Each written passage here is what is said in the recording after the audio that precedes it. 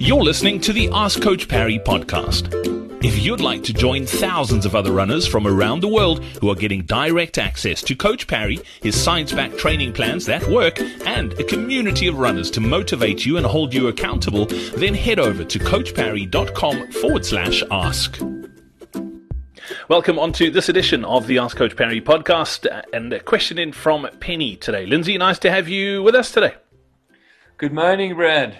Absolutely. Question from Penny regarding the Faster Beyond 50 half marathon program. So Penny's joined us recently and just did her first hill workout. It specifies 2-minute hills running at 8 to 8:11 minutes per mile pace, which is the kind of speed I might do for 2-minute repeats or on the flat as intervals. What sort of hills do you have in mind for this kind of workout? Is it intended to be the actual pace you're meant to run them at, or is it kind of equivalent effort to 8 minutes per mile on the flat? So the actual pace will depend on how steep the hill is.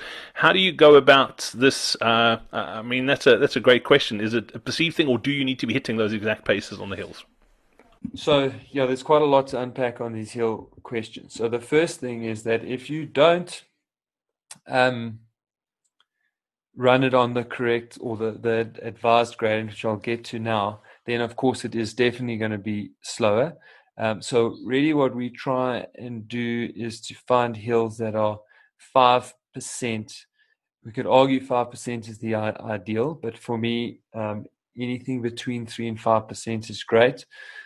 6%, although it doesn't sound like a lot steeper, 6% starts to get into the realms of extremely steep. So where possible, we want to avoid going above 5%, and certainly 3% is way better than 6%. So try and find a hill that's between 3 and 5. That is the important thing. Then the second thing is that because, again, of this individual difference in abilities between people, that carries over to, you get some people who really can run hills quite well, and they just don't seem to suffer on the hills, and other people that absolutely struggle on hills. So it is, out of all the speed prediction, all the speed predictions require a little bit of educated guessing.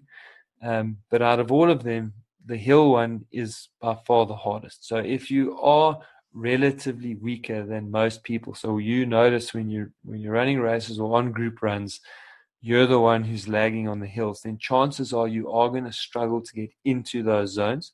And the idea on those hills is to push yourself really hard. You should get to the top of the hill feeling like you are pretty tired, your legs are burning, but you shouldn't need to collapse in a heap and recover at the top. You should be able to turn around and walk back down to the bottom and get a full recovery. I like to think of 5K effort. So if you were going to run 5Ks to the best of your ability, that will give you probably the right effort to be running. Not speed, effort. That'll give you the right effort to be running on those hills, which will probably mean it's slower than 5K race pace. So, yeah, hopefully that helps by putting you into the right gradient of the hill, the right effort of the hill, so that if you aren't quite hitting the numbers, that doesn't make you feel like you're on the wrong program or a failure. Lindsay, always great to catch up. Penny, thanks for that great question as well, and keep engaging in the forums. That's what they are there for, to give you access to Lindsay and the rest of our coaching team as well. So if you do have any further questions about hill repeats, or if there's any other sessions in your plan that you want to know more about, that is the perfect place to get them. Lindsay, as always, thanks for your time. Much appreciated. Cool. Have a good one, Brad. Hey, it's Brad here again. Thank you so much for listening to this episode of the Ask Coach Parry podcast. Before I go, don't forget to save your seat in our upcoming Comrades Marathon training webinar. You can head over to coachparry.com/webinar for all the details. And if you've got a question that you need help with, or if you'd like to run as well as we know you can head over to coachparry.com/ask.